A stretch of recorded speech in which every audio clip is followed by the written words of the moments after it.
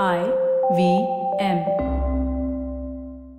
IVM.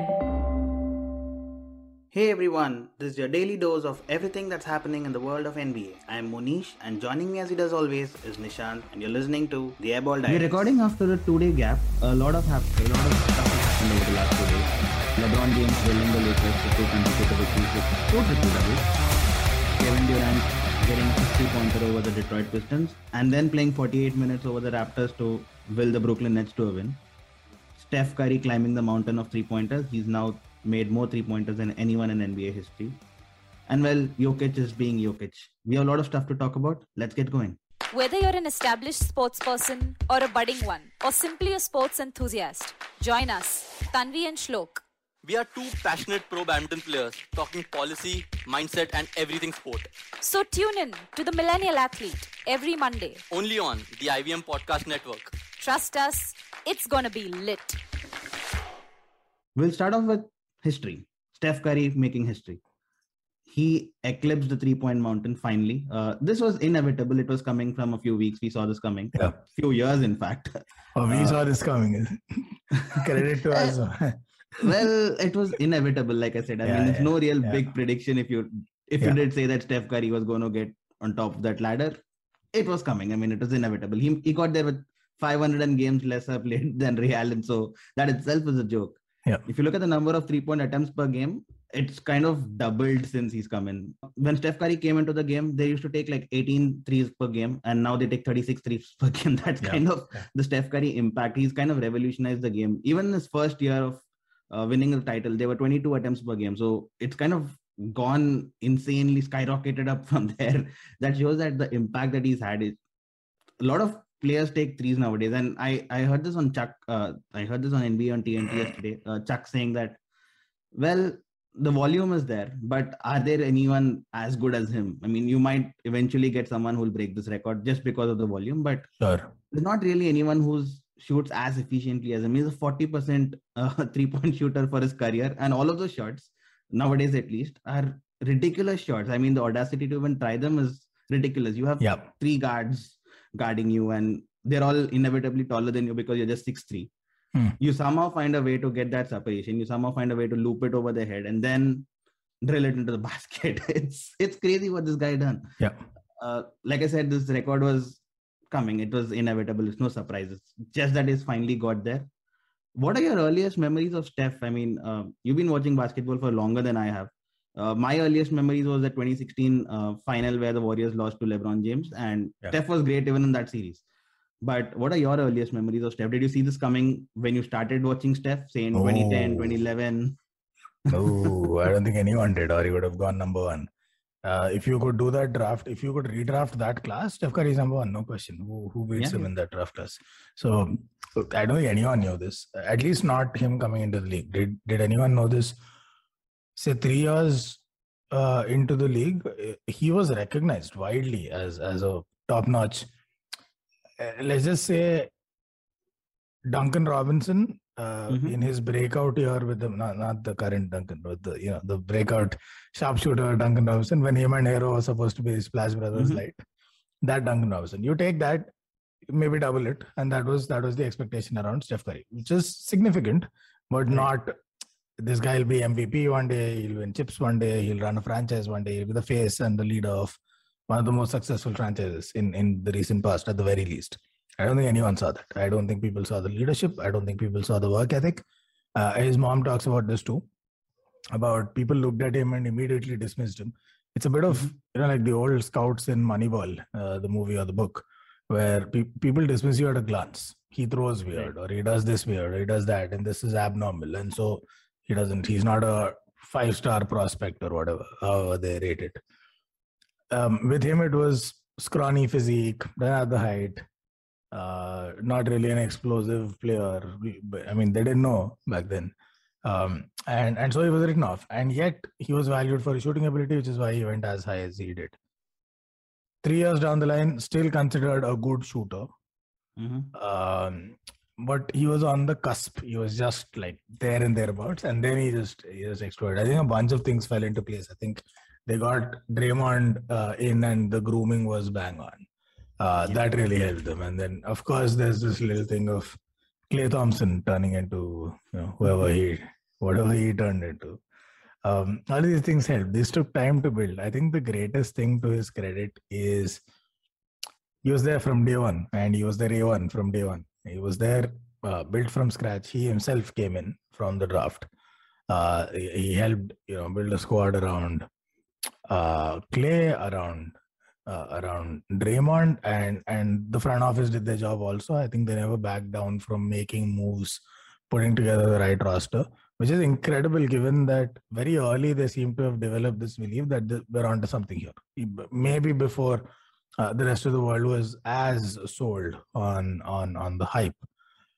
And there you have it. 4, 5, 6 years of development later, boom, boom, boom, boom, boom.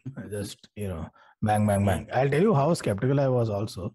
There was a time, this was around 2013 or so, when the murmurs began saying, is this the best backcourt in the NBA? Okay. Steph and Clay. And at the time, I used to contend that. Now, it goes to show how great they've become since, because I don't even remember who my argument was in favor of as the better backcourt. I genuinely, I'm blanking out right now. I have no clue who I made that argument in favor of, because by this point, Kobe was, this was post the big injury, and so he was out of the equation. LeBron hardly, at the time at least, didn't yet fully count as a backcourt player. D-Wade was on the decline, and so I can't really think of who the hell I think it was OKC. I think it was Russ and James Harden that I was rooting for, because they had the flashier play style and both could dunk and score in the paint and all of those things. Little did I know that's the only place Westbrook would score, and little did I know anyway. But they came. So those are early memories, but boy did it turn out. And just for a recap for the listeners, these are the players that got picked ahead of Steph Curry, who went 7th. Blake Griffin went number 1. Okay, maybe you live with that. Mm-hmm. Player like that explosive, who the hell knows how it will turn out, but okay, that you will live with. Cool. Mm-hmm. Hashim Tabit. Okay. I don't know. I've been watching the NBA for 2 decades. I have no clue who the hell this guy is. My best guess is it says center, so it must be like some 7-footer, blah. But the Grizzlies went with. The Grizzlies really didn't get it, did they, until they came around to drafting Ja Morant. Third was James Harden. Okay, I get it. Okay. That skill set, 6'5". Okay, I get it. Yeah, it's like Iverson in a damn near Michael Jordan frame. Why not? Tyreek Evans, Sacramento. Okay. Kings, just 2 decades of excellence. Kings are amazing. I mean, I thought you couldn't get worse than the Luka Doncic miss, and this seems to come close. Hold on. Are you ready? Minnesota, by virtue of their own merit and by virtue of upcycling some of their other options, had picks 5 and 6 in the draft, and Steph went 7th. They had 2 back-to-back picks. Neither of them was Steph Curry. Okay, but who did they pick? Ricky Rubio at 5. Not a bad player. Top 5. Come on. Still in the league so well. Okay, I mean, didn't really turn out what they hoped to be. Just like borderline lottery top 3. Nah. And then, okay, get this. Minnesota. Okay, they went for Rubio. Fine, great. International talent. Diversity and inclusion. Why not? Number 6, Johnny Flynn. I don't know. I think he was in Forrest Gump. I am not sure who the hell that is. So that's who they picked. And then the Warriors lapped up Curry. Who went after Steph Curry? New York Knicks. That was my next question. I mean, yesterday I saw an interview by Steph Curry's father, Del Curry. He said he was hoping that Steph Curry would be a Knick. The whole Curry camp was rooting. You know what? Steph didn't even train for the Warriors apparently in the before the draft. Because he was intent on going. Who the hell? Hello, before Steph Curry, who the hell wanted to go to the Warriors? Their best player was like Baron Davis or something, or Jason Richardson. I don't even remember. That is how bad they were. The Warriors sucked. Like, the best thing about them was once in 3 years they would bring out these all black uniforms and they would look really cool, and that's about it. I think they won the dunk contest like once, so like reverse 360 between the legs, some shit like that. But that's their highlight as a franchise. And the guy who went after them, Knicks, who would have taken Steph Curry had he been left for them, saw Golden State lap him up before their eyes. So they picked Jordan Hill. Don't. I think they went. I just went with the name of Jordan, and they hope that it would turn out to be something like the Michael Jordan. Yeah, except it went downhill, and that kind of that was a disaster. The Lakers got this piece of magic, by the way, at some point over the next few years. They traded for this dude or free agency or something. Now, by the way, quick detour to the Knicks, because why not? The Knicks drafted Jordan Hill. They wanted to draft Steph Curry. He wasn't available. They drafted Jordan Hill. Where they could have drafted the guy who went next, DeMar DeRozan, or they could have drafted a little way down the line, Jrue Holiday, who was the 17th pick. Or they could have, none of the picks in the middle make any kind of sense, by the way, just all trash till 17. Then there's Ty Lawson, like college sensation, nothing really in the league. Jeff Teague, still in the league, okay. But these were like some of the more noteworthy players in that draft. Other than that, by the way, it was quite a trash draft like that. Danny Green in the late 40s or something, and that's about all. Paddy Mills, by the way, was in the same draft. Okay. It's interesting that the teams, despite all this historical record of not getting a draft picks, right, they still choose to tank and then accumulate draft picks and hope that they turn out to be, I don't know, Steph Curry. It doesn't really work out all the time. Yeah, but what else? But what else are they supposed to do? Like, what else are they supposed? Because if you're in a small market team, nobody's coming to you by themselves. Giannis is never going to join a Bucks via a trade. Somebody like that. The only way you can find a talent like that is in the draft. And the hope is you go get a lottery pick, and it turns out to be one of those drafts where there is a Zion up for grabs, although that didn't turn out great.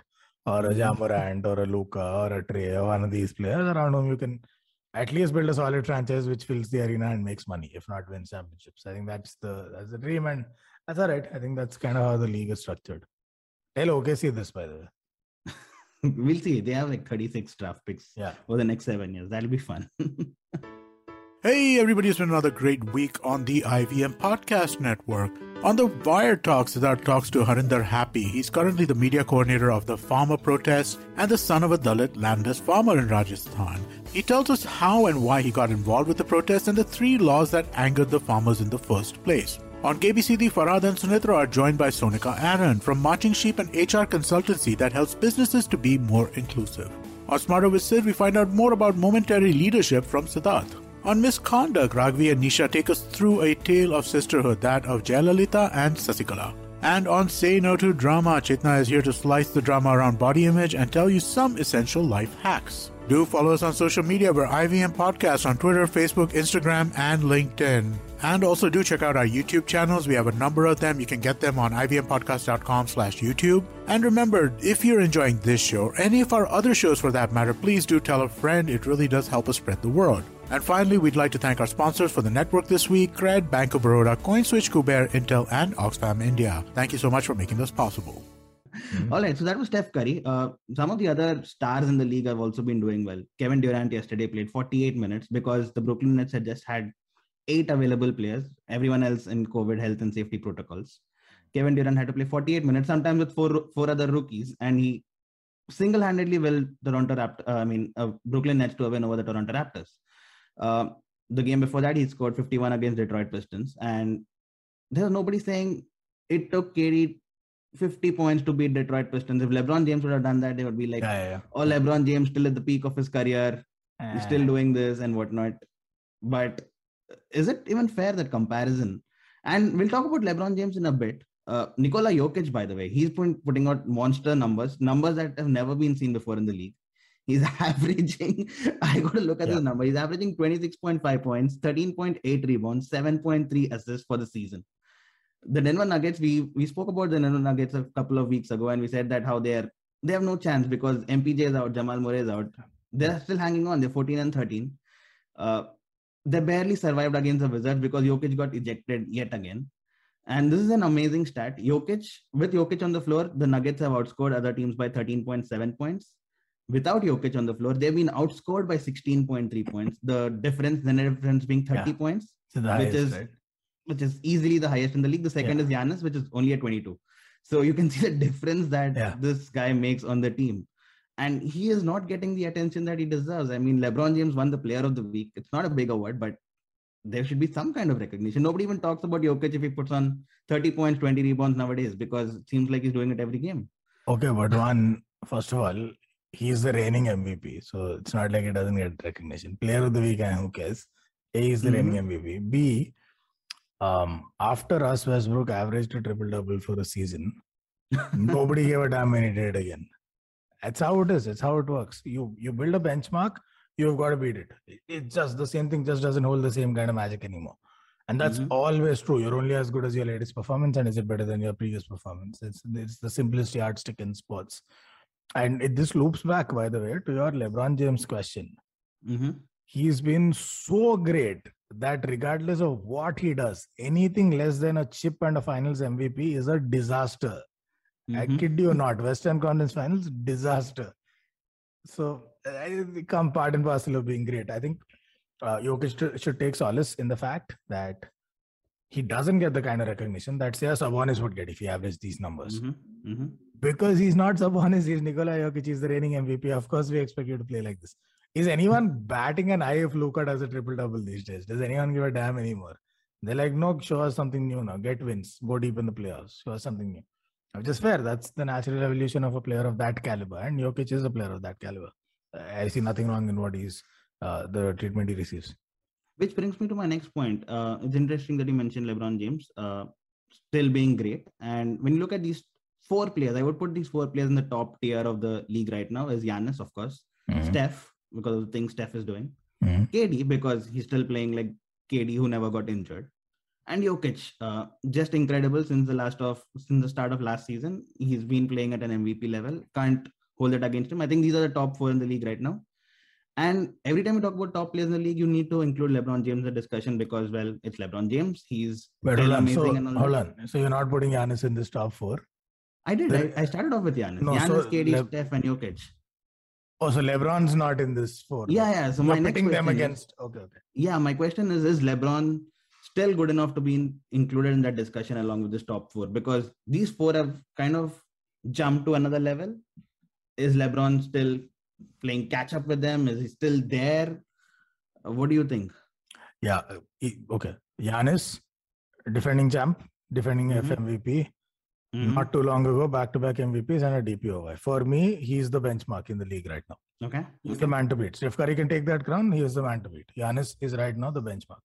Right. I don't give a damn what is free throw shooting is. No, I agree. I mean, no debate about that. Giannis is definitely whoever is the naysayer should just shut up. He's the defending champ. He's the finals MVP. Not too long ago, MVP and DPOY in the same season. Only the 3rd player ever to do it behind Jordan and I think Hakeem. No question. He's the benchmark. Now, the other 3.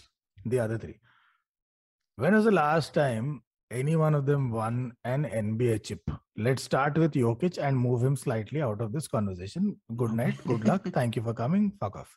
Now, you have KD and you have Steph. When was the last time either of them won a championship? It was together. The same year? Yeah. It was together. This was 2018 because 19 everyone got injured and they fucked it up and then it all went south. So 2018 was the last time they won. When was the last time LeBron won a championship? 2020. He literally just had one season where he did not win the championship. And now we're asking if he belongs in this but see, if you talk about history, I would say LeBron greatest ever probably right now. Not the end of my argument. First, point 1. That was to eliminate Jokic. Good night, good luck. Thank you for coming. 2. Not only did LeBron just win a championship in 2020, he did it as the finals MVP. He did it in a new franchise that he had moved to just the season before and he barely played a full season. And he did it with 1. Give him 1 all-star and a semblance of a squad and a coach that has never won a chip and he won the chip. When we talk about value that you add and you bring to a franchise, that's value. I'm looking at Steph Curry. We've just discussed his evolution, his path. He's once, twice, maybe now a 3rd time building a championship level squad. Maybe he gets that finals MVP, but honestly, that shouldn't be the only measure of how good a player is. It's not like you never won finals MVP, so you're excluded from the conversation. No, you're not. He did that thrice. He built a squad from scratch. It was built around him. He was the face of the squad. He was the leader of the squad. That was KD's problem. That's kind of why he left. Because KD was the best player on that team, but he wasn't the face of the squad. Why should he be? So, Steph Curry, let's keep him in that conversation for a second. KD last won a championship in 2018. He won one before that in 2017. Before that, he choked once in the finals with OKC with everyone under the sun at his disposal against the Cavs. Then the 2 championships that he won by joining a juggernaut Golden State Warriors team. Admittedly, as the best player on the team, sure. But it was still the most loaded team in the history of the NBA and a team that he did not build nor lead. Right. We're talking about value. We're talking about upper echelons. That's why Jokic was dismissed so quickly, because stats aren't everything. There is so much more that he has to prove before he even gets to put a foot in this conversation. Giannis has paid his dues. Jokic has not. I'm keeping Giannis in the conversation because he's the benchmark. I'm keeping Steph in the conversation because look how many times he has turned it around from scratch to build championship winning teams and play mesmerizing basketball. KD is an outstanding individual contributor. Show me the leadership. Show me you can win something, then I'll talk. It is a lack of leadership to choose your friend to come play with you in Brooklyn when the friend is as inconsistent and as erratic as Kyrie Irving. It is a lack of leadership to not take a tough decision on Kyrie when he's dilly-dallying and dragging the entire team into the mud with him, as he's doing this season. He's not playing. He's not being friendly in terms of allowing them to replace him. He says shit like, you trade me, I will retire. And with him, who the hell knows, that might even be true. So nobody can, that just about quells the trade value. And KD did a grand total of fuck all in all of this. So no leadership. I am yet to see him build a championship winning squad. LeBron, Giannis, Steph. From scratch, at least one championship winning squad built with all of the other accolades that KD can stake a claim to. MVP, FMVP, been there, done that. Steph is the only one who hasn't, but then Steph has built like 3 championship caliber squads. So, okay with LeBron belonging there. I think he belongs there. Absolutely okay with Giannis being the best of the pack right now. And Steph is the one that's gunning for that crown. This is the 3 of the NBA for me. Everyone else is a joke. In this conversation, everyone else is a joke. In this upper crust, if I had to separate 3 players and no one else, these would be them. Nobody else belongs at their level. That's a fair argument. I find that difficult to debate again because, well, I'm not really hating on LeBron. I think he's still really good. You saw that he missed games, but whenever he comes back, he's still getting the numbers. He's still playing. He got 2 triple doubles in the last 2 games, so I don't even need to talk about the numbers. So, well, yes, you put him. Would you put LeBron in any other team and win a title? I mean, with the same, say you put LeBron in Milwaukee, is he good enough to win a title? If you put LeBron in the Warriors, is he good enough to win a title? Or does he need those stars alongside him, like Russell Westbrook, Anthony Davis? Forget Westbrook. Anthony Davis was his star, right? Hey, come on. I mean, who doesn't need a star? Who was the last guy to win a championship without a second All-Star? Giannis. Go back. What? Giannis. Middleton is an All-Star. Barely a star. He is an All-Star. I made a very clear caveat. Who last won a championship without a second All-Star on the team? Middleton's an All-Star. He's been there a bunch of times now.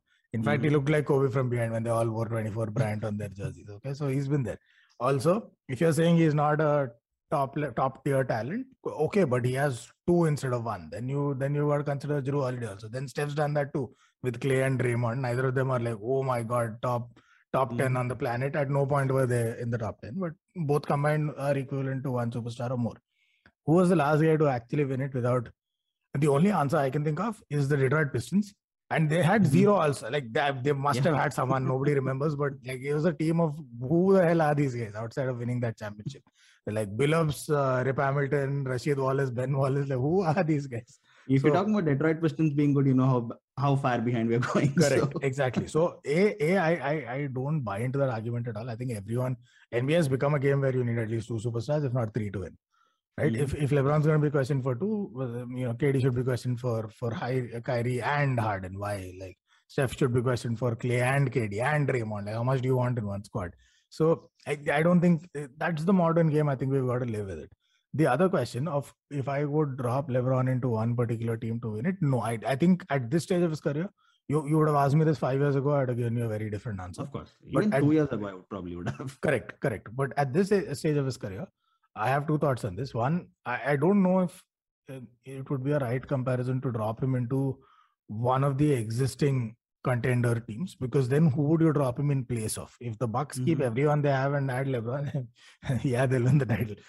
Same thing with the Warriors, right? So are you saying LeBron instead of Giannis would they win the title? Yep. They probably might. I'd give them a fighting chance, to be honest.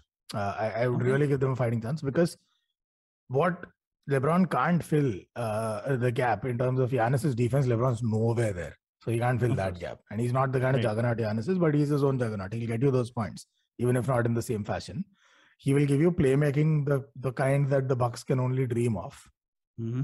And there is that leadership factor, which right now he's sort of like the Thanos of the league. Now he's cut above most people in that aspect. And that he will be, even if he's not that fit anymore. That aspect won't go away. So sure, Bucks, yes.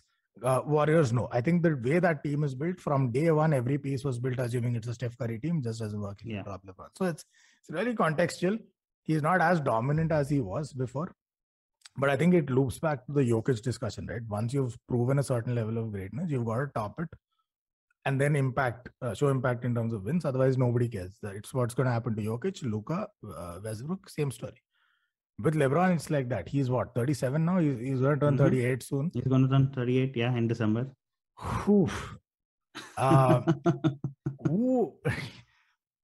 There's a lot of debates on who the top 10 players in the history of the NBA, right? You pick them in any order. Pick whatever top 10 you want. You take Kobe, you take Shaq, you take Kareem, you take Magic, you take Jordan, you take whoever belongs in that top 10.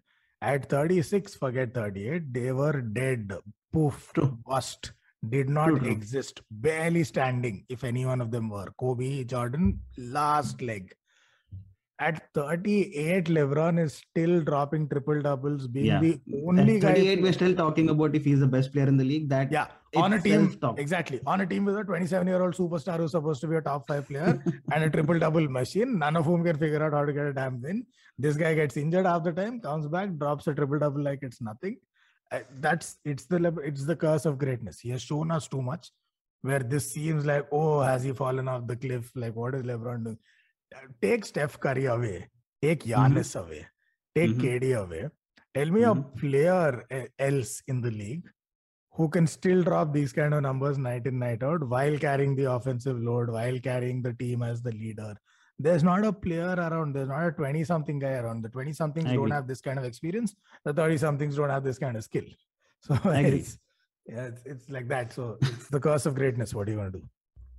Agreed. On that note, I think we'll leave LeBron in the top echelon of players because it's LeBron James. I mean, it's ridiculous that we're even debating it.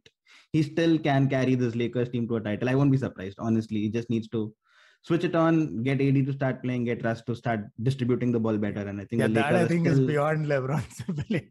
I think it's still a possibility, right? If there was Giannis at this Lakers team, I don't think we would be talking about the title yet.